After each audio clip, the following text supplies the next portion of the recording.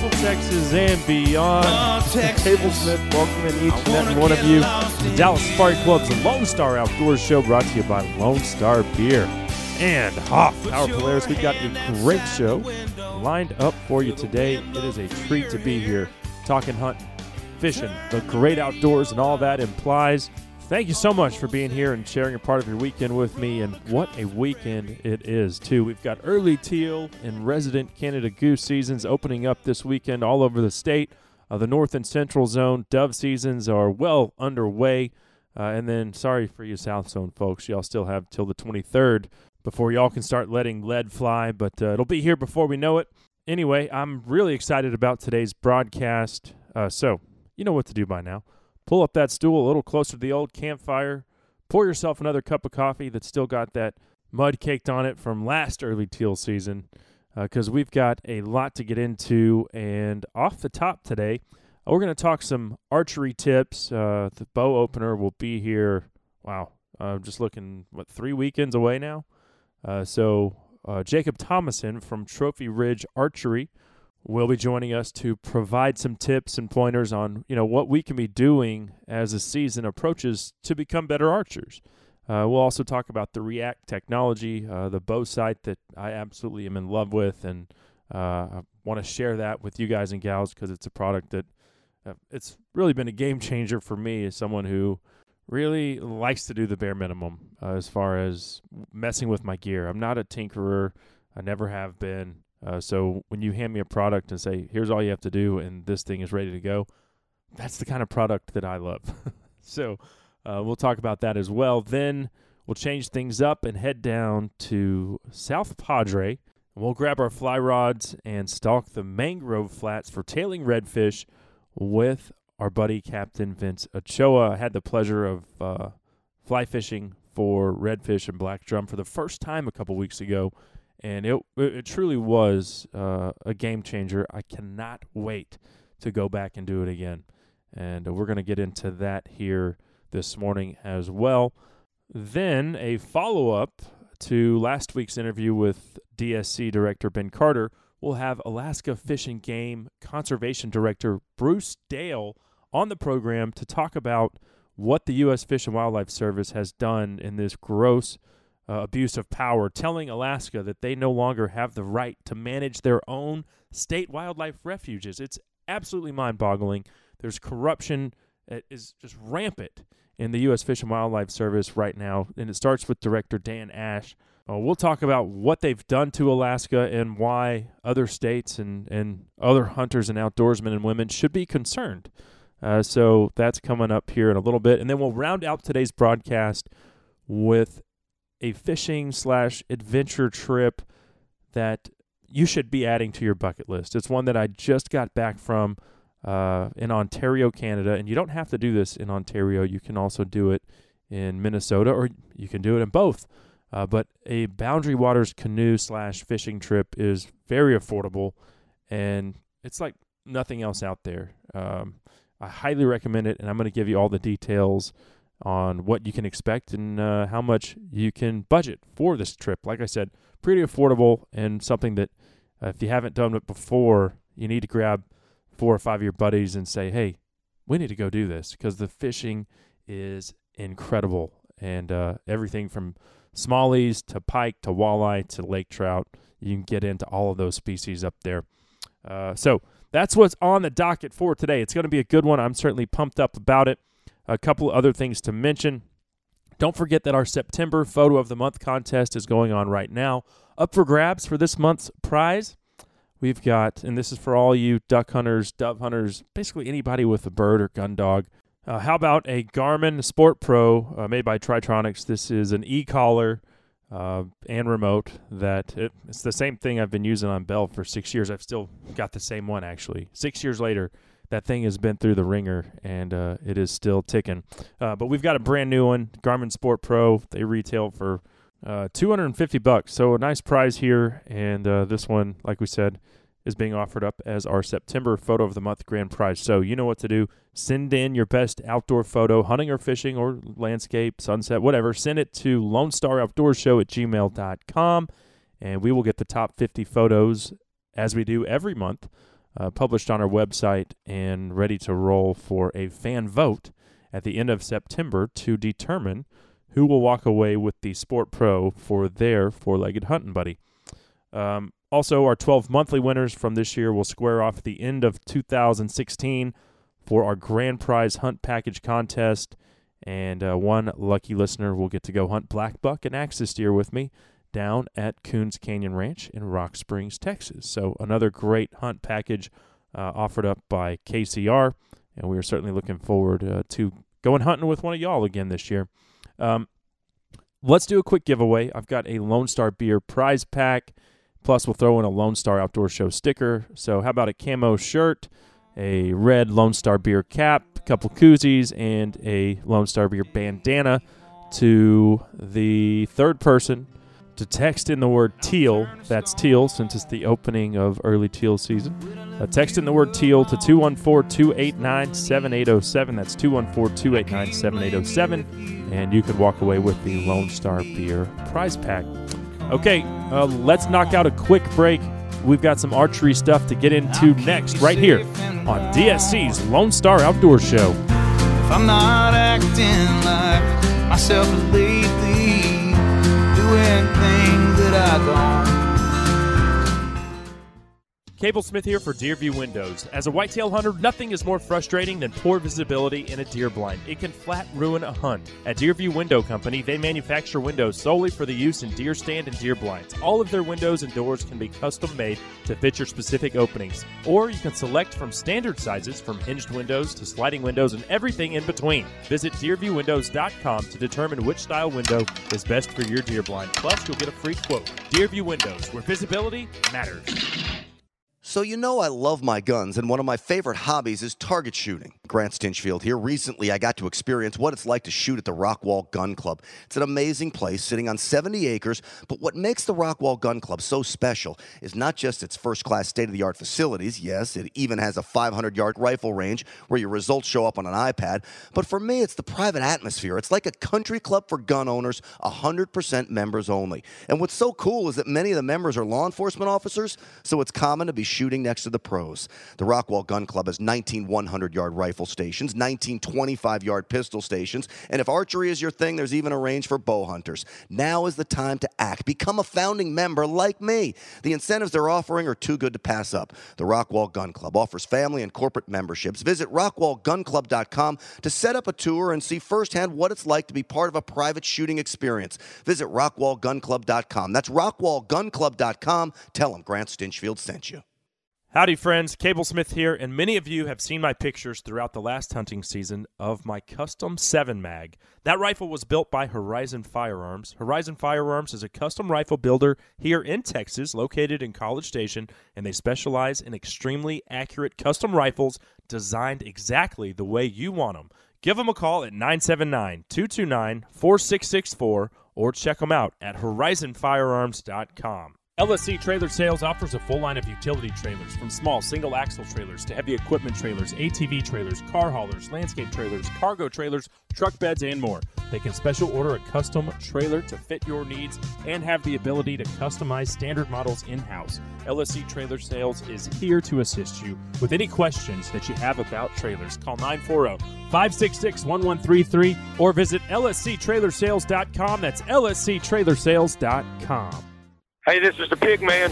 Thanks for listening to the Lone Star Outdoor Show. Alone, or in a hunter's dream, 'cause the moment of truth was here and now. I felt his touch, I felt his guiding hand. The buck was mine forevermore, because of Fred Bear. Love him or hate him, that's Uncle Ted bringing us back on Dallas Safari Club's Lone Star Outdoors Show, brought to you by Lone Star Beer and Hoff Power Players. I'm Cable Smith. Fred Bear, by the way, is the name of that tune. And we're actually about to be joined by Jacob Thomason, product manager for Trophy Ridge, a division of Bear Archery. But before we talk some archery tips, this segment of the show is brought to you by Scent Blocker. Y'all know by now it's the name that I trust on all of my hunting adventures. You can check out their full lineup of apparel, scent controls, attractants, the whole gambit. They've got it all right there on their website at scentblocker.com. So do yourself a favor and go check it out. Okay, well, let's go ahead and bring Jacob on now. He is the product manager, like I said, for Trophy Ridge. And if you're not familiar with Trophy Ridge Archery, they make all kinds of accessories like bow sights, rests, quivers, so on and so forth. And I've been using their React bow sight line for 4 years now. Absolutely love it. And so anyway, it is my pleasure to welcome Jacob to the program. Yeah, good to be here. It's certainly a pleasure. I always enjoy talking archery, which is what we are going to do today.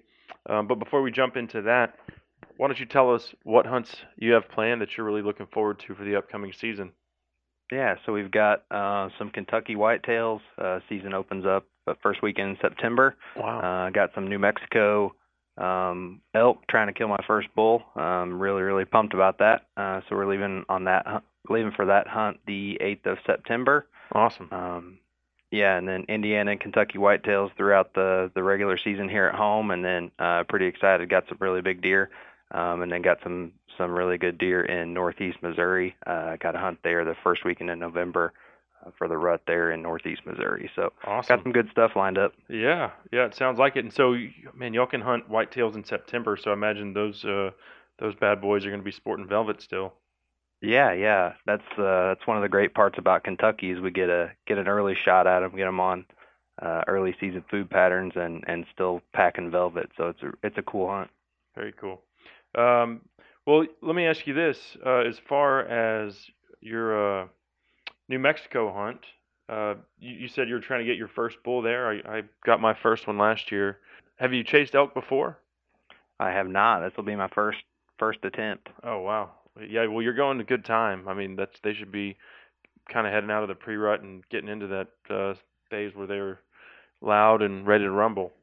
That's what we're hoping for. Hope to get them screaming and call them in. So either way, we're going to have a great time going with another engineer here from the company, and it's both of our first trips out there. So packing in and camping and hopefully get on some screaming bulls. You're doing it the right way. Do you put in for y'all's Kentucky elk herd? We do.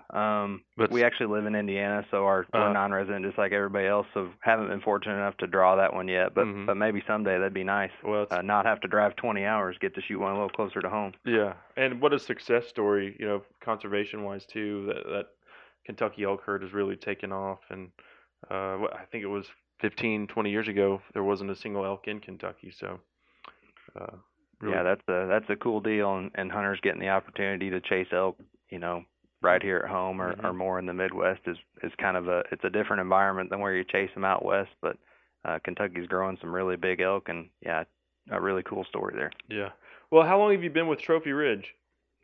Been with the company about 3 years. Uh-huh. It's been a good time, been a good ride. Really enjoy it. And you're the product manager, so tell us a little bit about, what it is you do day in and day out. Yeah, so I'm in charge of everything related to product, setting new direction for new products, working with our engineering team and our manufacturing team to get stuff built and get it to market. So that's really the cool part is we get to, develop concepts from nothing to bring it to market. So. Mm-hmm. Well, and I'll just say, before you guys were ever even involved with our show, and which y'all now help us out and help us get a React bow sight into the hands of one of our listeners every fall. But the reason why I even reached out to Trophy Ridge is because I used the product in the field. I mean, that's the sight that I have on my bow and have been using you guys basically since I started bow hunting. The React technology, though, was really the game changer for me because as someone who enjoys shooting, but, I don't shoot competitively. I really don't shoot much 3D to speak of.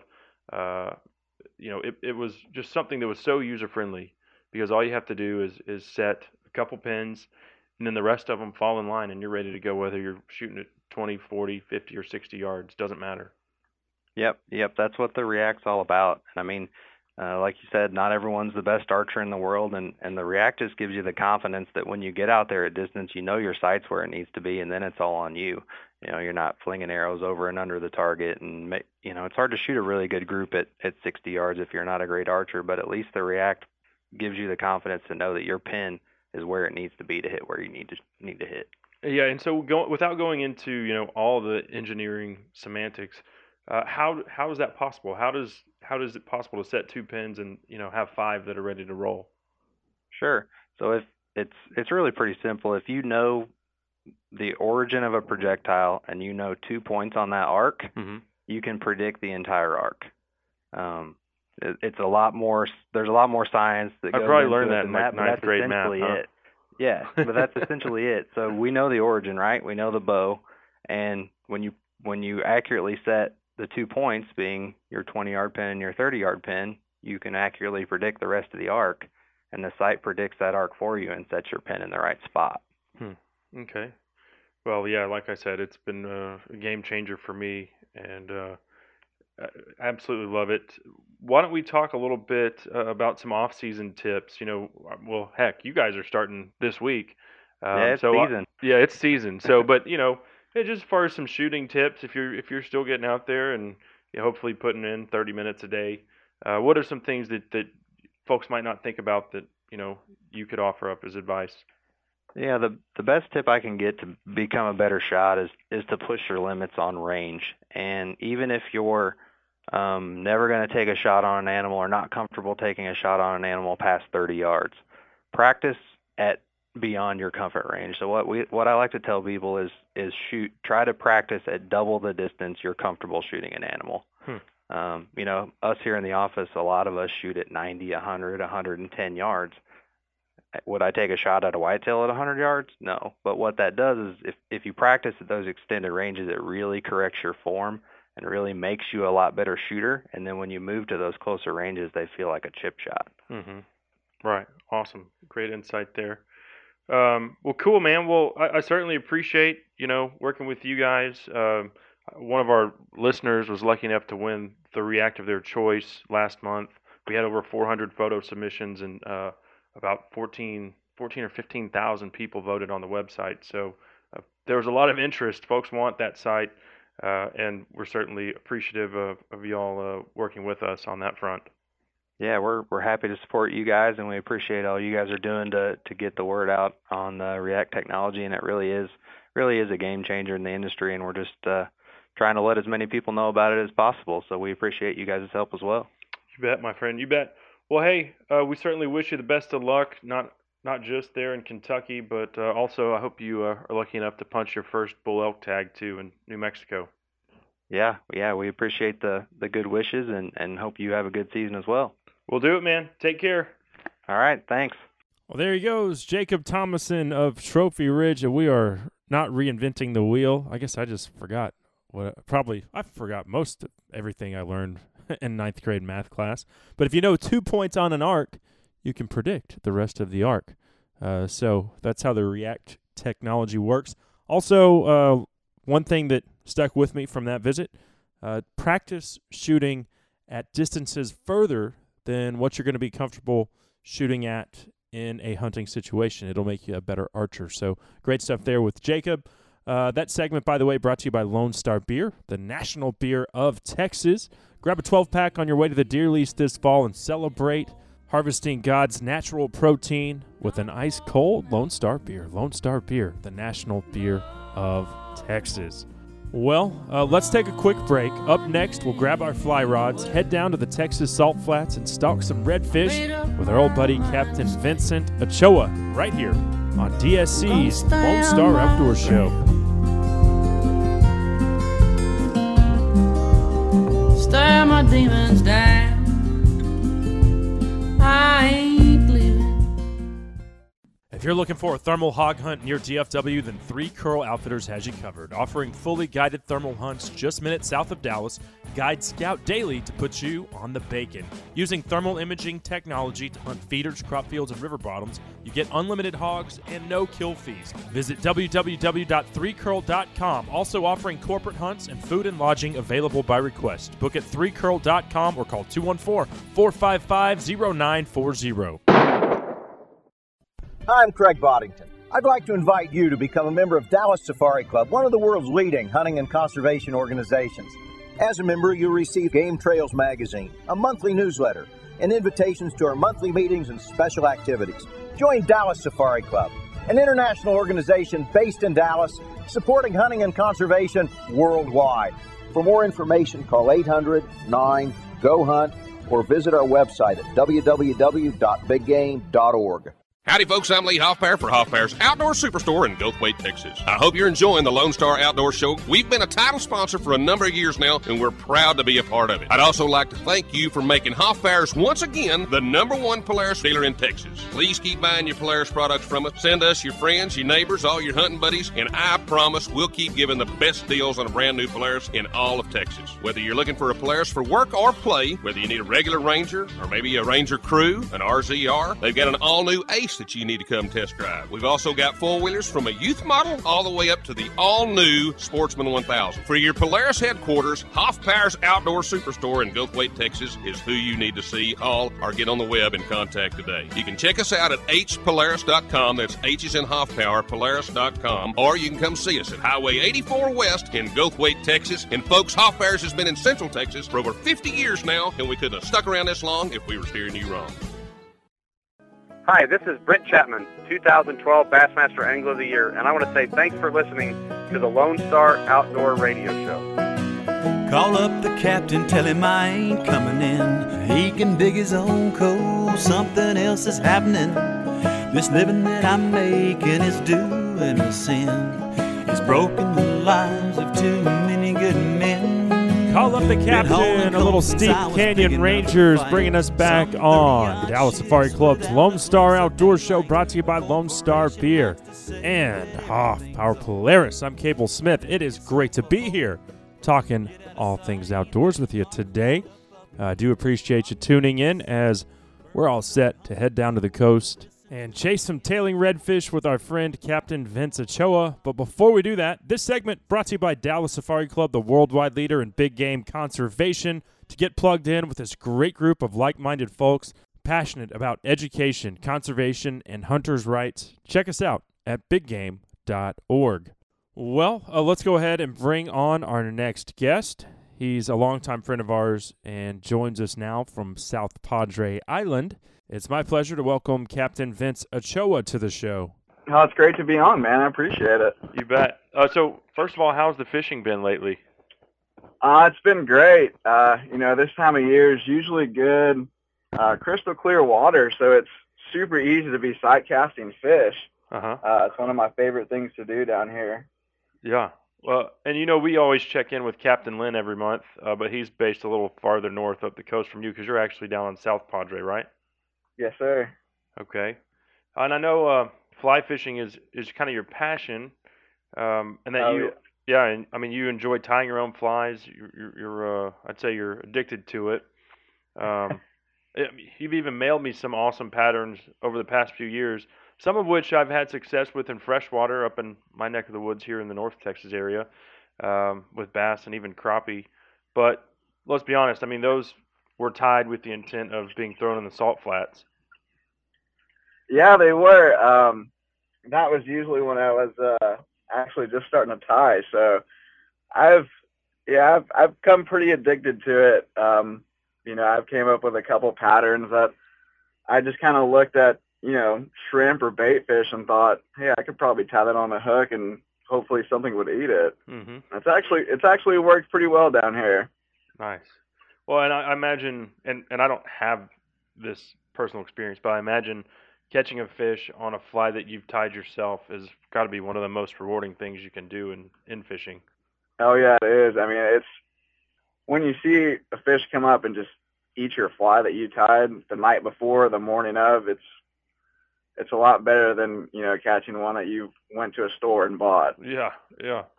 Well, I had the pleasure of stalking the salt flats for the first time in the upper Laguna Madre a couple of weeks ago. And man, what an experience. Stalking tailing redfish and black drum in 1.5 feet of water. It was like nothing. Well, the only thing I could compare it to was we've kind of done the same thing with carp up here on some, North Texas reservoirs. but this is, taking it to a whole new level. My fly fishing experience has mostly been stream fishing for trout, rainbows and browns, and this was something I'd say equally, if not more exciting than that. And sight casting, that's the thing. When you actually see the fish, whether it's tailing or you can just spot it, maybe 10 feet, maybe 10 yards up in front of you, and then you present that fly to that fish. I don't think it's like anything else in the great outdoors. No, it's not. Down here, the Lower Laguna Madre is known for its crystal clear waters. So we're on the same latitude as Miami, mm-hmm. and we're one of the only fisheries in Texas that actually have snook, and we have both species of snook, the common snook and the fat snook. And during this time, late summer, early summer, coming into fall, we have usually two tides, and it's a super low and a super high sometimes. And you can just get off your boat, in a foot of water. You can either watch them tail, watch them wake.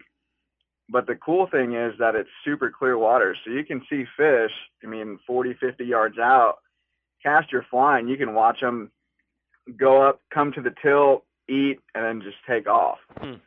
Awesome. So talk about that as far as what areas you're looking for, when targeting tailing, well, let's just say redfish or down further south where you're at, snook. I think, where we were, it was a pretty soft bottom, and it was right there in the, the mangrove swamps. Mm-hmm. Basically, we were fishing the edges of those mangroves. That's where the fish really seem to like to hang out. Oh, yeah. Down here, we have a plethora of areas that you can go out and fish. During the kind of going into late summer, early fall stages, one of my favorite bays to fish down here is known as South Bay.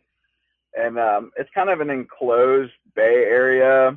It's lined up with mangroves. It's got turtle grass, it's got manatee grass, shoal grass, which is the only three grasses we have down here. Mm-hmm. So if I'm taking my fly rod, one thing I'll look for is, I'll get on a turtle grass flat, and usually you can find redfish just sitting in the grass waiting to ambush stuff. And I'll either send up on my tower of my boat and, just kind of blind cast a couple times. But if the conditions are right, I'll stick my boat somewhere and I'll get off in about foot and a half of water, and I'll just go on a stalk. And usually you can find these redfish cruising the mangrove shoreline like you did in the Upper Laguna. You can find snook. I want to say almost, they just love to cruise the mangroves. And, you hear guys talking about, you got to shoot your line. I spent some time in Hawaii, and it kind of made me go back to the basics of fly fishing. Stalking big bonefish on the coral flats in Hawaii it kind of gets your blood flowing. It's kind of like, your passion for elk hunting, Mm-hmm. Hearing the bugle gets you going. And, in Hawaii, those bonefish tail, and, you can be waist deep and then step up on a coral head and you can just see everything. And going back to the basics of fly fishing from spending time in Hawaii, I brought, some patterns over there that those bones love to suck up. And I realized that you don't have to shoot line, 80, 90, 100 yards or more. Now the normal casting I'm making is probably 50 yards max. Uh-huh.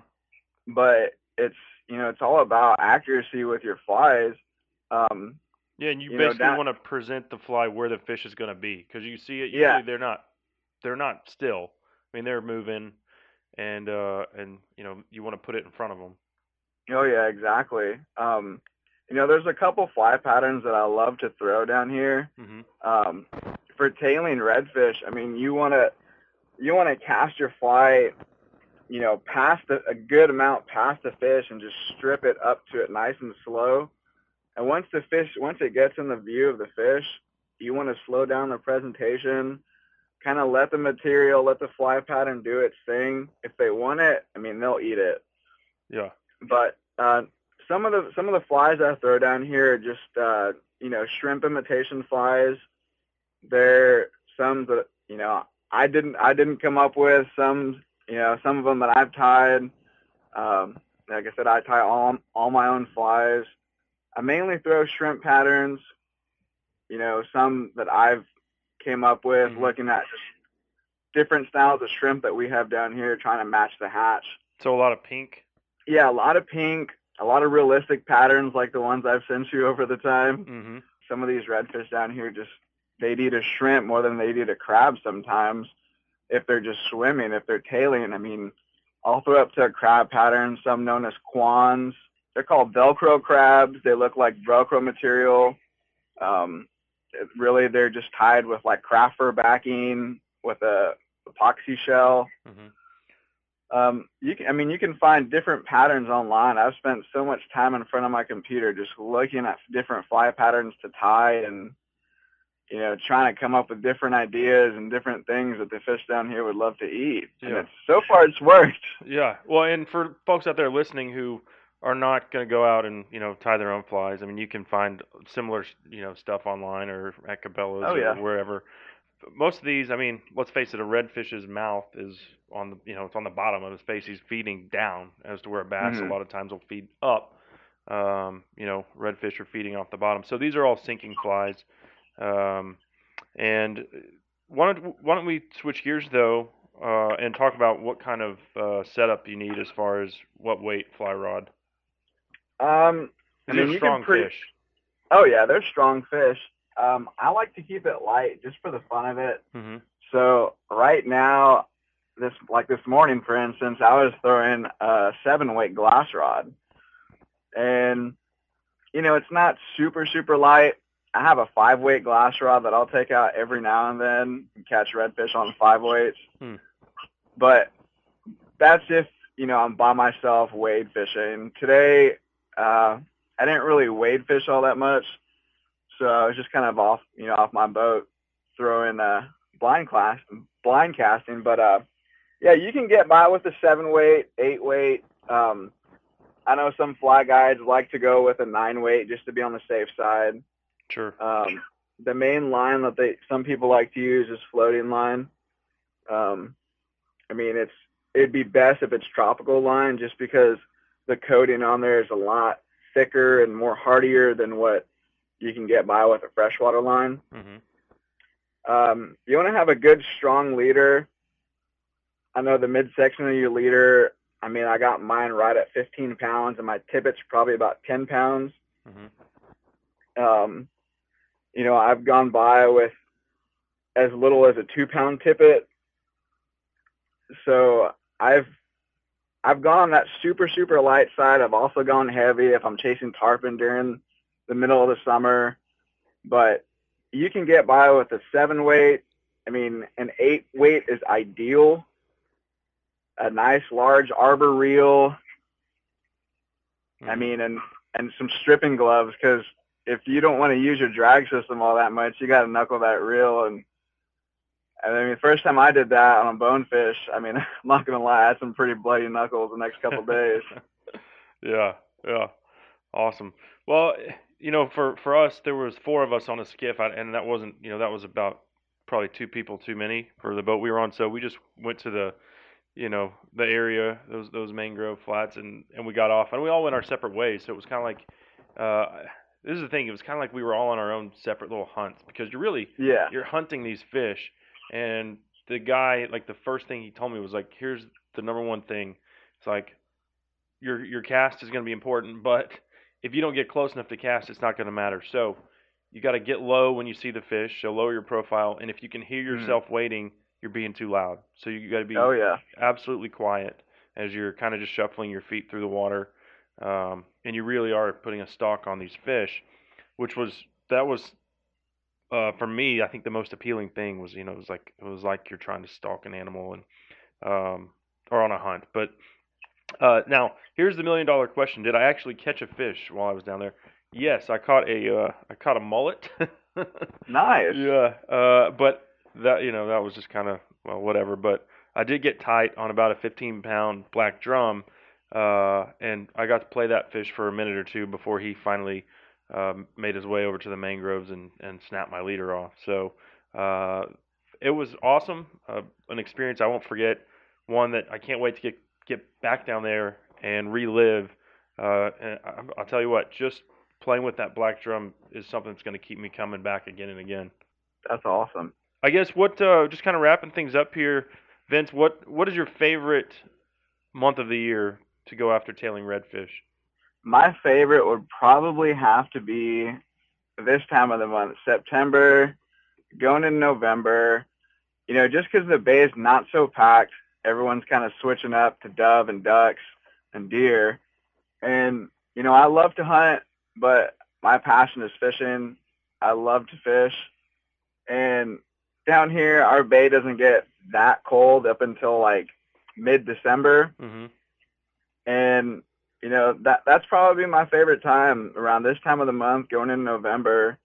You know, the best, if I can paint the picture, it'd be, you know, further up the coast, almost to Arroyo City, on just white sand flat that we have on the east side, you know, on a incoming flood tide. And, I mean, just look for just cruising fish. I mean, you can find anything on that flat. There's flounder, there's trout.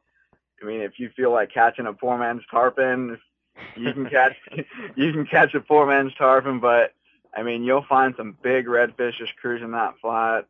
You know, and it's probably got to be in the morning. Mm-hmm. The morning bite, throwing on like a shrimp gurgler or a, you know, popper style fly, topwater fly. I mean, there's nothing better than, you know, watching a big old redfish come up, open its mouth. You just hear it sounds like, you know, dropping toilets in the water.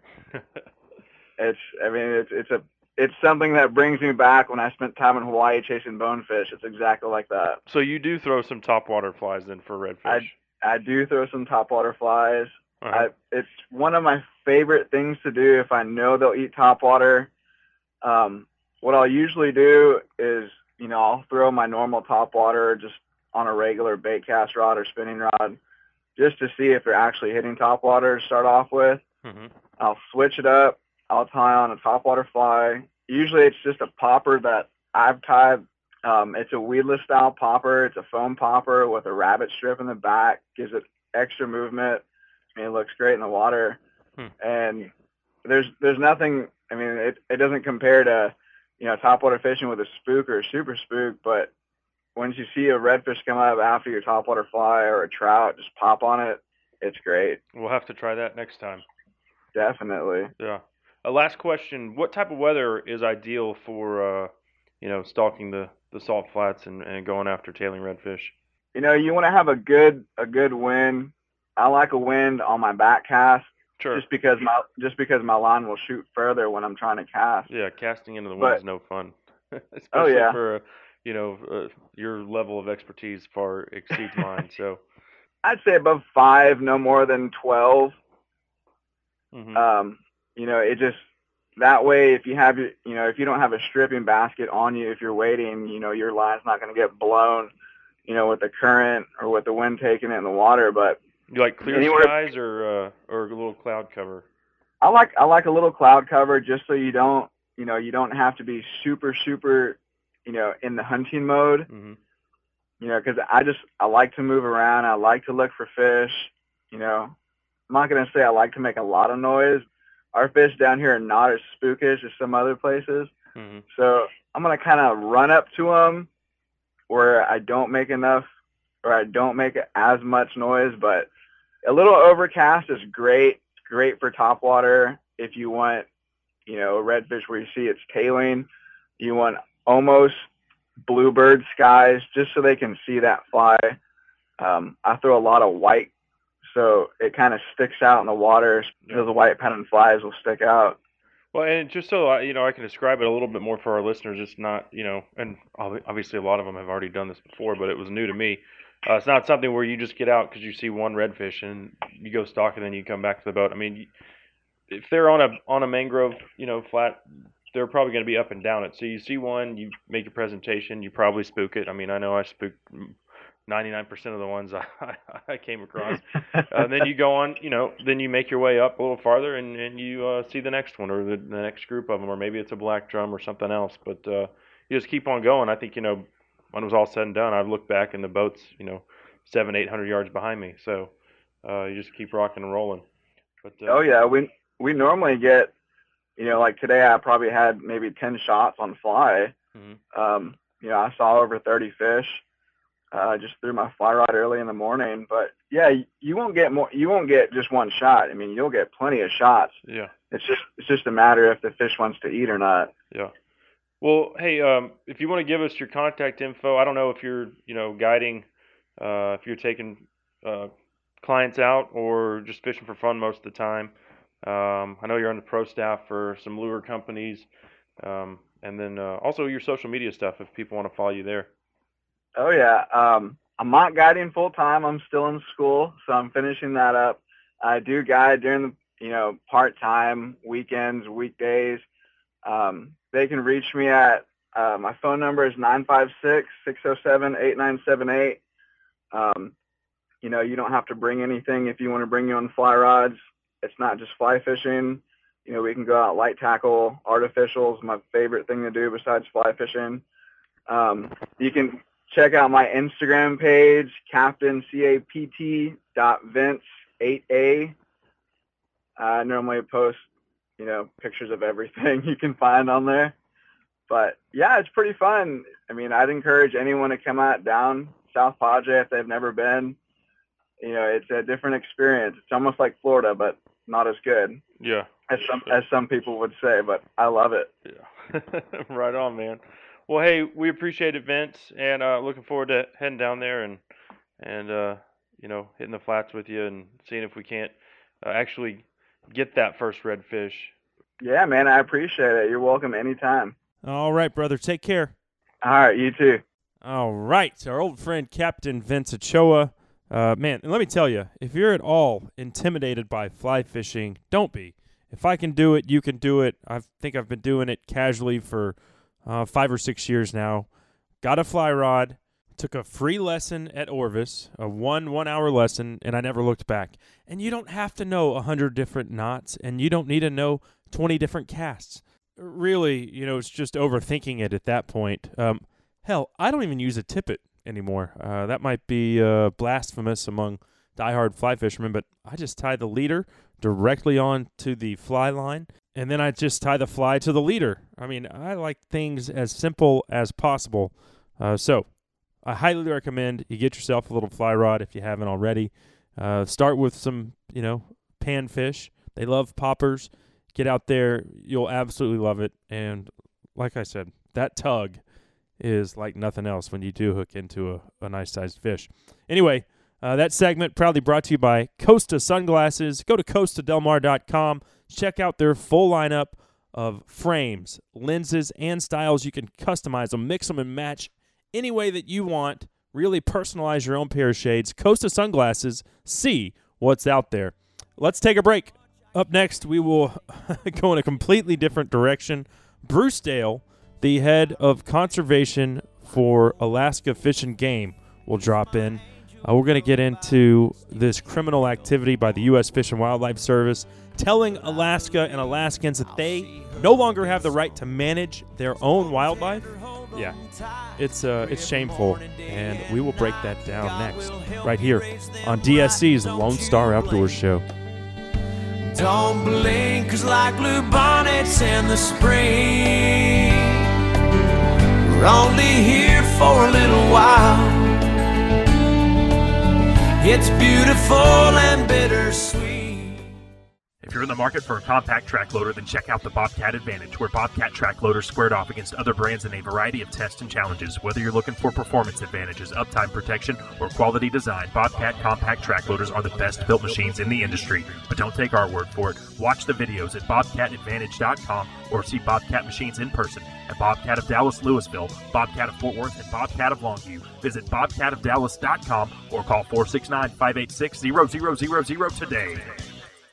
LSC Trailer Sales offers a full line of utility trailers, from small single-axle trailers to heavy equipment trailers, ATV trailers, car haulers, landscape trailers, cargo trailers, truck beds, and more. They can special order a custom trailer to fit your needs and have the ability to customize standard models in-house. LSC Trailer Sales is here to assist you with any questions that you have about trailers. Call 940-566-1133 or visit lsctrailersales.com. That's lsctrailersales.com.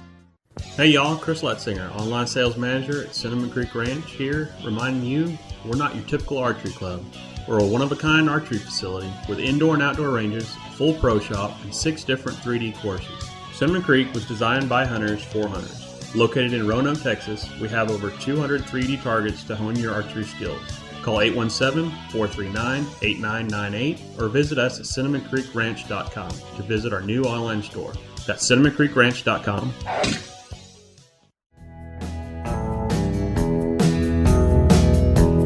When I crawl out of this cold motel bed, I know I've got to turn back to see what lies ahead, and it's a long road to the load I choose to bear. I'm not There's a little Jason Eady bringing us back on Dallas Safari Club's Lone Star Outdoors Show, brought to you by Lone Star Beer and Hoff Power Polaris. I'm Cable Smith, and for all my friends who've been chasing doves since opening day, which for a lot of us was on September 1st, hope you had a great first week or 10 days of the season. I've made it out twice, so not as many times as I would have liked, but opening day I think I shot 4, and then I did shoot a limit and beat the heat on Labor Day morning last Monday with my father-in-law, so got Belle on some birds. She was happy, and let me tell you, save those dove hearts. I've made 2 really good recipes here of late with those dove hearts. A lot of you probably never thought of that. Some of you might keep them. I don't know. But they are an absolutely tender and delicious piece of meat. And if you want to see more as far as how I prepared them, you can check it out on my Facebook or Instagram pages. I've got videos of them up on those platforms, so check them out there. This segment of the show is brought to you by Rudy's True Texas-Style Barbecue and Sendero Seed Company, Texas' premier seed company, offering anything and everything you need to keep a healthy whitetail herd, including the Dr. Deer-backed buck-forward oats. Check them out at senderoseed.com or call Rob Hughes at 1-877-610-SEED today. All right, well, last week, y'all might remember that we jumped into what's going on in Alaska right now with Dallas Safari Club's Executive Director, Ben Carter. I figured we would actually dive a little deeper here this morning and hear it straight from the horse's mouth. So without further ado, it's my pleasure to welcome Alaska Fish and Game's Head of Conservation, Bruce Dale. Thanks for joining us, man. Yeah, it's great to be here, Cable. It's certainly a pleasure. I guess, first of all, why don't you tell us what it is exactly that you do for Alaska Fish and Game? I'm the director of the Division of Wildlife Conservation, so I oversee all aspects of wildlife research, management, and non-game management as well. And let me ask you this all-important question, because I recently found out 60% of the folks that work over at the U.S. Fish and Wildlife Service don't even hunt, which is pretty alarming. Do you like to hunt? Oh, yeah, I love to hunt. I was just recalling my great successes of the last weekend. 2 out of the 3 grouse that we were chasing were successful on, but we couldn't find the sharptails. Awesome. So you guys had a pretty good hunt then? Yeah, it was a good hunt, yep.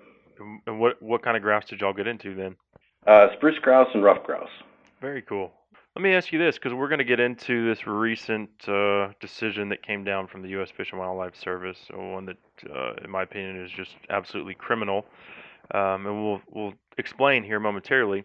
But when did the U.S. Fish and Wildlife Service get the ball rolling as far as, taking away Alaska's state-given right to manage your own wildlife? Is this something that has been in the works for a while, or just kind of came down all of a sudden? No, this has been in the works for at least a couple years. They've been working towards this, and finally got it finalized. And so, tell us what exactly happened, and what are the implications for Alaskans and your wildlife? Well, the Fish and Wildlife Service chose to publish a final rule that, in itself, is somewhat problematic. It disallows predator management on refuges for the purpose of increasing ungulates for harvest. Basically, they do predator control all over the nation and in Alaska as well, but not to produce ungulates for harvest.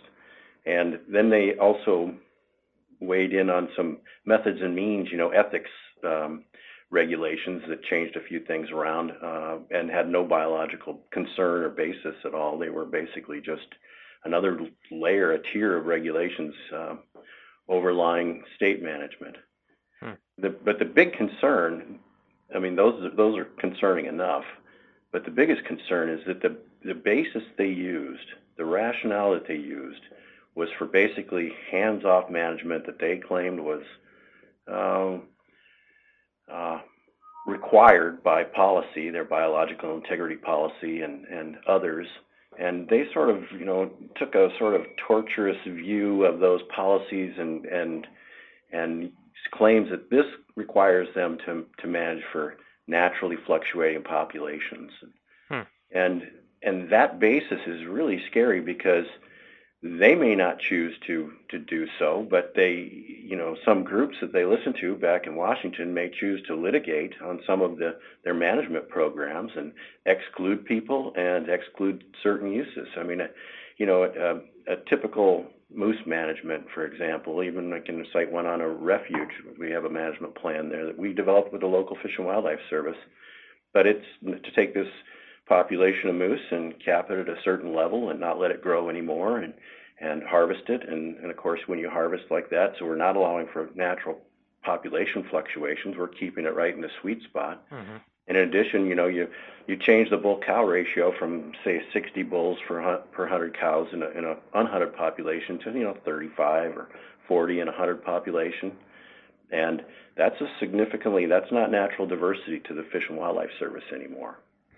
That's the significantly altered population. Now, they're only applying this in their rule to predators right now, but others may say, this regulation, this policy that you put into regulation, you're not following it.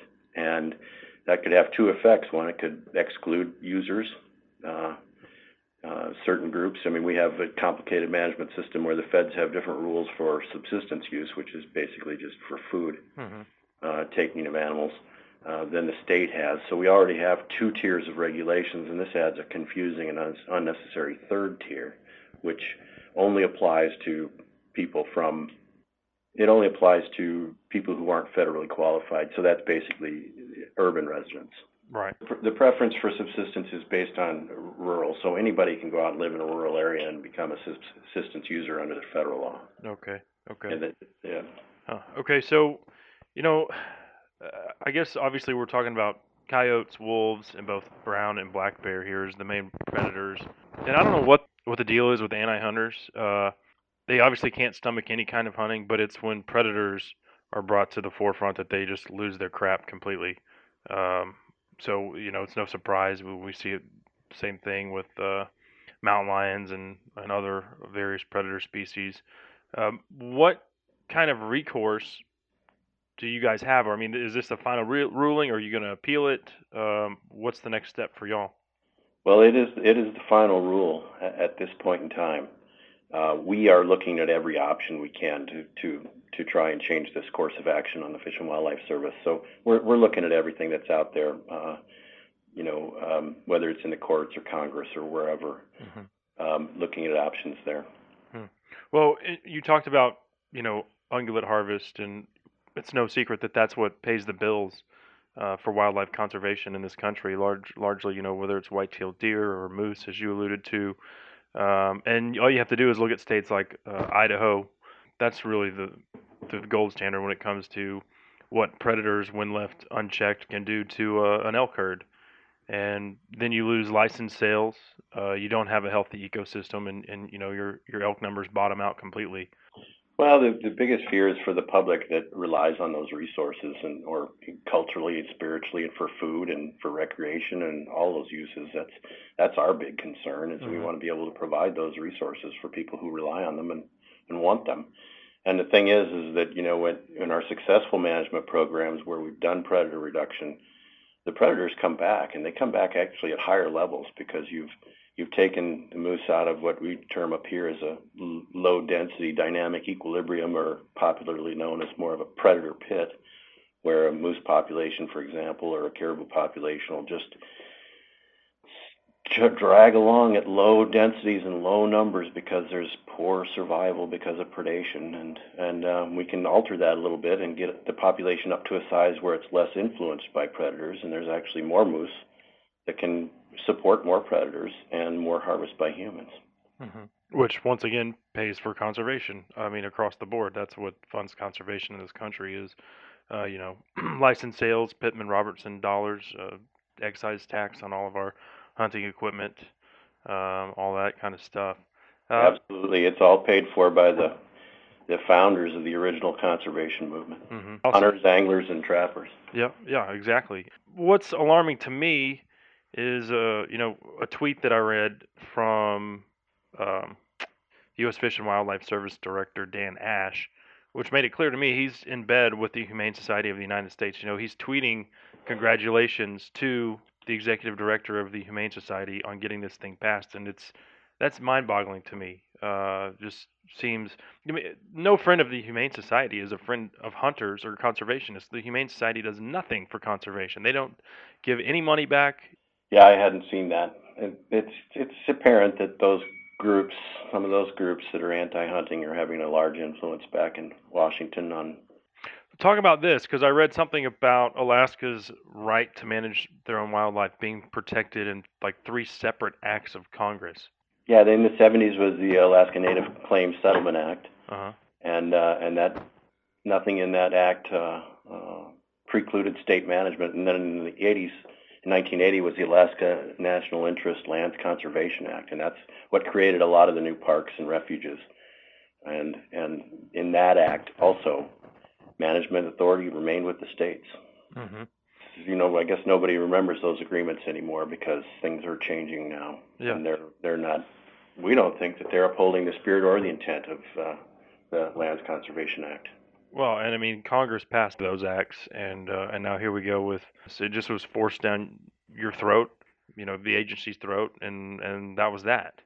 Well, it's a recurring complaint that those acts also call for meaningful consultation with the state, and it's not really well defined, but we know what it isn't, and then just telling us what we're to do or they're going to do isn't meaningful consultation. Mm-hmm. A lot of these problems could probably, if they got the root of them, we might be able to figure out either they're not thinking about it correctly or there'd be other ways to fix them.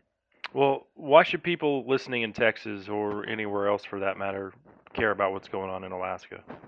So yeah, that's what I wanted to mention is that we're not alone in opposition to this. The Western Associations of Fish and Wildlife Agencies, of which Texas is a member, was strongly opposed to this and submitted comments to the Fish and Wildlife Service. Mm-hmm. Indeed, even the Association of Fish and Wildlife Agencies, which is all 50 states and Canadian provinces, they strongly opposed this federal rulemaking. And it's because the basis they used for saying, oh yeah, you can't manage one population to benefit another, and everything has to fluctuate naturally, is in regulation now, and it could be coming to a refuge near you. Yeah. And some of the, even if it's contrary to refuge purposes, like up in the duck production zones, they do predator control up there to produce ducks for hunters. Sure. And it's really not consistent with this new regulation.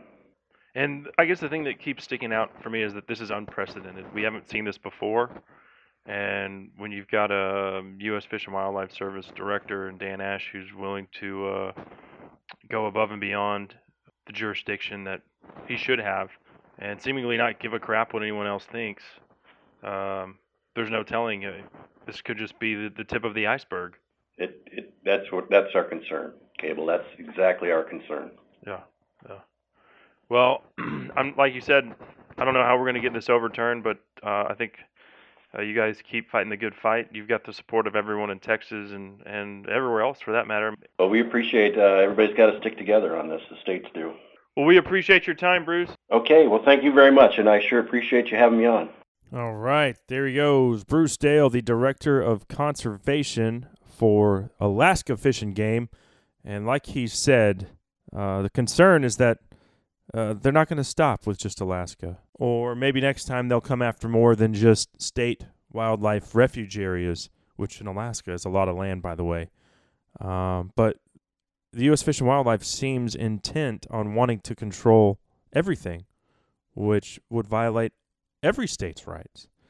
And, this can't stand, and we need to let our voices be heard collectively as outdoorsmen and women that we're not going to put up with that bull.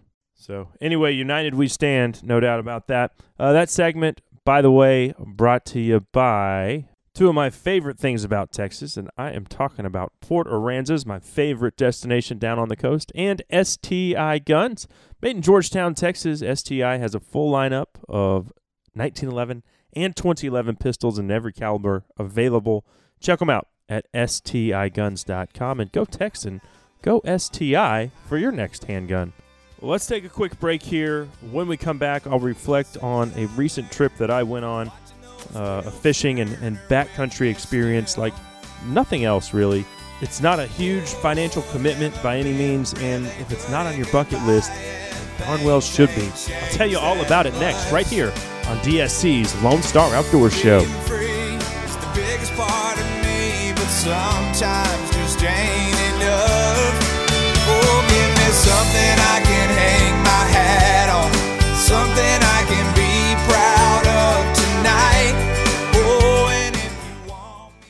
Cable Smith here for Lone Star Ag Credit. We all know land is a limited commodity. Let's face it, they're not making any more of it, but everybody wants it. Whether that's to build a house, hunt deer, or run cattle, allow Lone Star Ag Credit to help make that land your land. They've been doing it since 1917. For more information, visit LoneStarAgCredit.com to let them help you finance your piece of Texas today. We all love fishing, but private water fishing makes the experience even more enjoyable. Private means private, and when you reserve one of over 50 private lakes, that means you're the only one on the water. Lakes are stocked and professionally managed to grow big bass, and most have boats on site at no charge. You'll catch bigger numbers and bigger fish than on public water. Silence, solitude, and no crowds. It's a great way to introduce kids and grandkids into the outdoors. Visit privatewaterfishing.com to become a member today. Do you have a hog problem at your ranch or deer lease? We have the solution. The System Hog Trap comes in two sizes, 17-foot and 30-foot diameter traps. After you trap the hogs, take the top section off the trap and use it for another feeder site to keep the hogs away from the feeder. The system is both a trap and a deer food plot fence. That way you don't waste your money on just a hog trap. Call 940-391-3669 or visit www.goinfencing.com. That's goinfencing.com.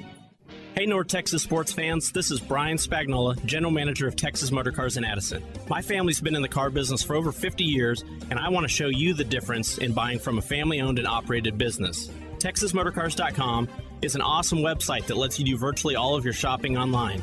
We have a professional photographer that takes amazing photos, and we give you all the information that you'll need up front. You can even find out how much we will give you for your trade-in before you ever come in. I take pride in the fact you can come in, choose a car, and be out in less than an hour. We have financing rates starting at 1.79% on pre-owned vehicles and can help almost anybody. Please do yourself a favor. If you're in the market for a pre-owned vehicle of any kind, give us a shot. Let me show you how easy buying a vehicle should be. Visit TexasMotorCars.com or come visit our 20,000 square foot indoor showroom in Addison. Again, visit TexasMotorCars.com or call us at 1-888-9TX-MOTORS.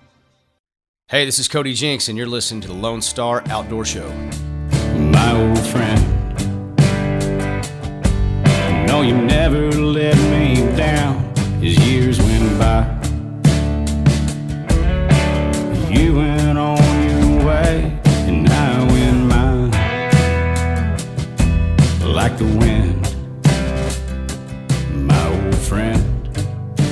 One of my favorites there from Cody Jinks, bringing us back on Dallas Safari Club's Lone Star Outdoors Show, brought to you by Lone Star Beer and Hoff Power Polaris. I'm Cable Smith. My Old Friend's the name of that one, and y'all might recall had Cody in studio recently, and we were talking about that song, and And I mentioned to Cody that I'd been listening to it over and over after my 14-year-old lab Maverick had to be put down. And, I was finding comfort in that. And he was like, well, actually he wrote that song about his childhood dog. And you wouldn't know because he humanized it to where it sounds like he's talking about a person. But the inspiration for that song was actually his four-legged buddy. And it's been kind of a rough week for me.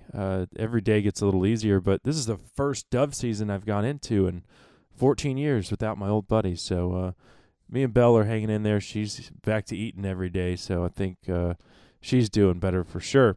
But anyway, this segment of the show brought to you by the Stillwaters Ranch in Llano, Texas. Go to stillwatersranch.com to book your trophy whitetail hunt for the upcoming season. Moving along here, though, I'm really excited about our next topic. This is a trip that I've taken 3 times now. We did it for the first time, I think, in 2006 or 7, again in 2009, and then just got back 2 weeks ago from Ontario, Canada. We did a Boundary Waters canoe trip. I went with my dad, both of my brothers, and some of my lifelong friends from the church that I grew up in, both my age and my dad's age. So it was a group of guys made up from, I think the oldest was 69, my uncle, 69 years old. And then my youngest brother, Chris, is 25. So a wide spectrum of ages on this canoe trip. So here's what you do. You put it on your bucket list because it is an awesome trip, absolutely beautiful country. And the Boundary Waters essentially encompass northern Minnesota on into Canada, mostly Ontario, and it just makes for an absolutely memorable fishing and canoeing experience. And there's campsites set out, very, very primitive, by the way. I mean, you're going to be tent camping. The best thing to do, though, is you're going to fly into either Minneapolis or you can fly into International Falls, Canada. Your airline ticket is going to probably run you about $400. Then you'll rent a car or van and travel to your outfitter, and I highly recommend using an outfitter because you're probably not going to fly a canoe up to Canada or Minnesota with you.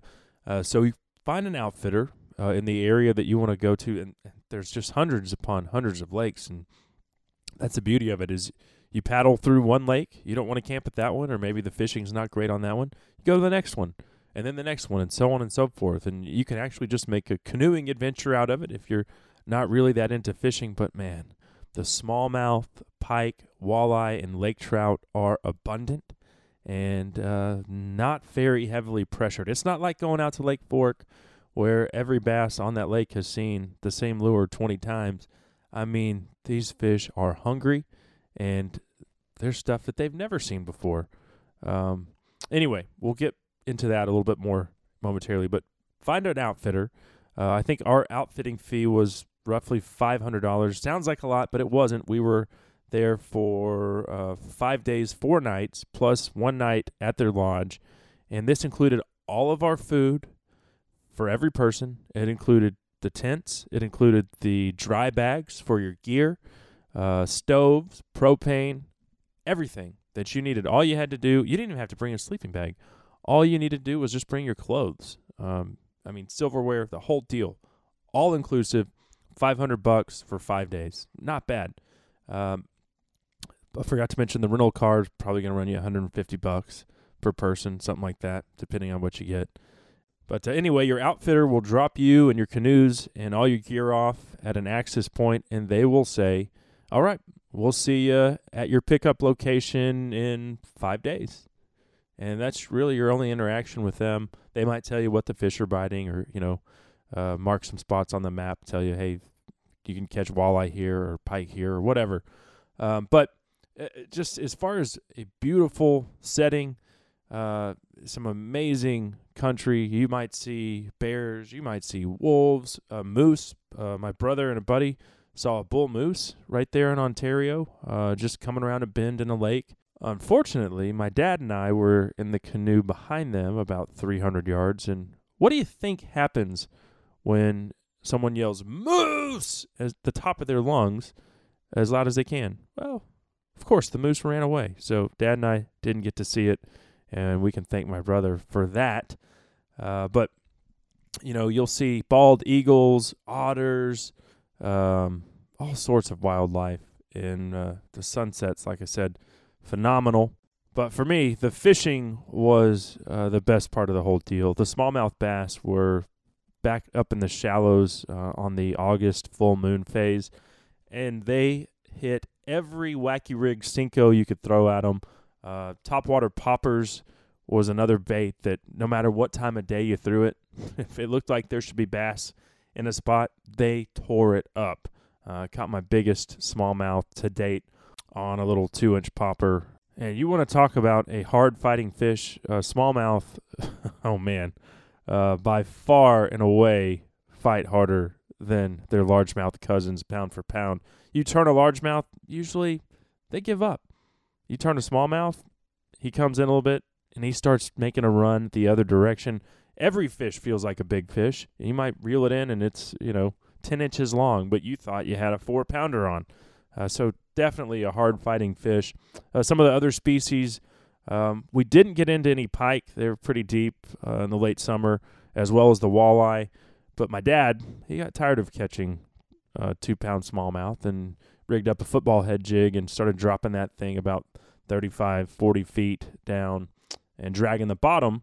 And he caught a couple really nice lake trout. One of them weighed about 15 pounds, and I actually had to paddle the canoe to shore so that we could get out and land that thing because, when you're in a canoe, not that sturdy, you start reaching over, and that is when folks get tumped, which I do admit I did to Dad and I on one morning during that trip. So 2 thumbs up for the Boundary Waters canoe and fishing trip. All in, like I said, $400 for airfare, another $500 or so for your outfitter, and then I'd say $150 for a rental car. All in, you're probably looking at $1,000 to $1,100, $1,150. So very affordable when you're talking about a 4 or 5 day fishing trip of a lifetime. And you can choose to stay on the U.S. side, the Canada side, or do both. That's all really up to you. Okay. Wow, just looking at the clock here, we've got to go. Got to get out of here. Flat out of time. Thanks to our guest today, obviously Bruce Dale from Alaska Fish and Game. Also Jacob Thomason for Trophy Ridge Archery. And then our old buddy Captain Vince Ochoa joining us from South Padre. I hope everyone has a great week. Keep hammering away on those dove. We've got early teal, early resident Canada goose season as well. Take advantage of those opportunities. I will certainly be doing the same. Until next time, I'm Cable Smith saying, y'all have a great week in the outdoors. I got a pretty good friend who's seen me at my worst. He can't tell if I'm a blessing or a curse. But he always shows up when the chips are down.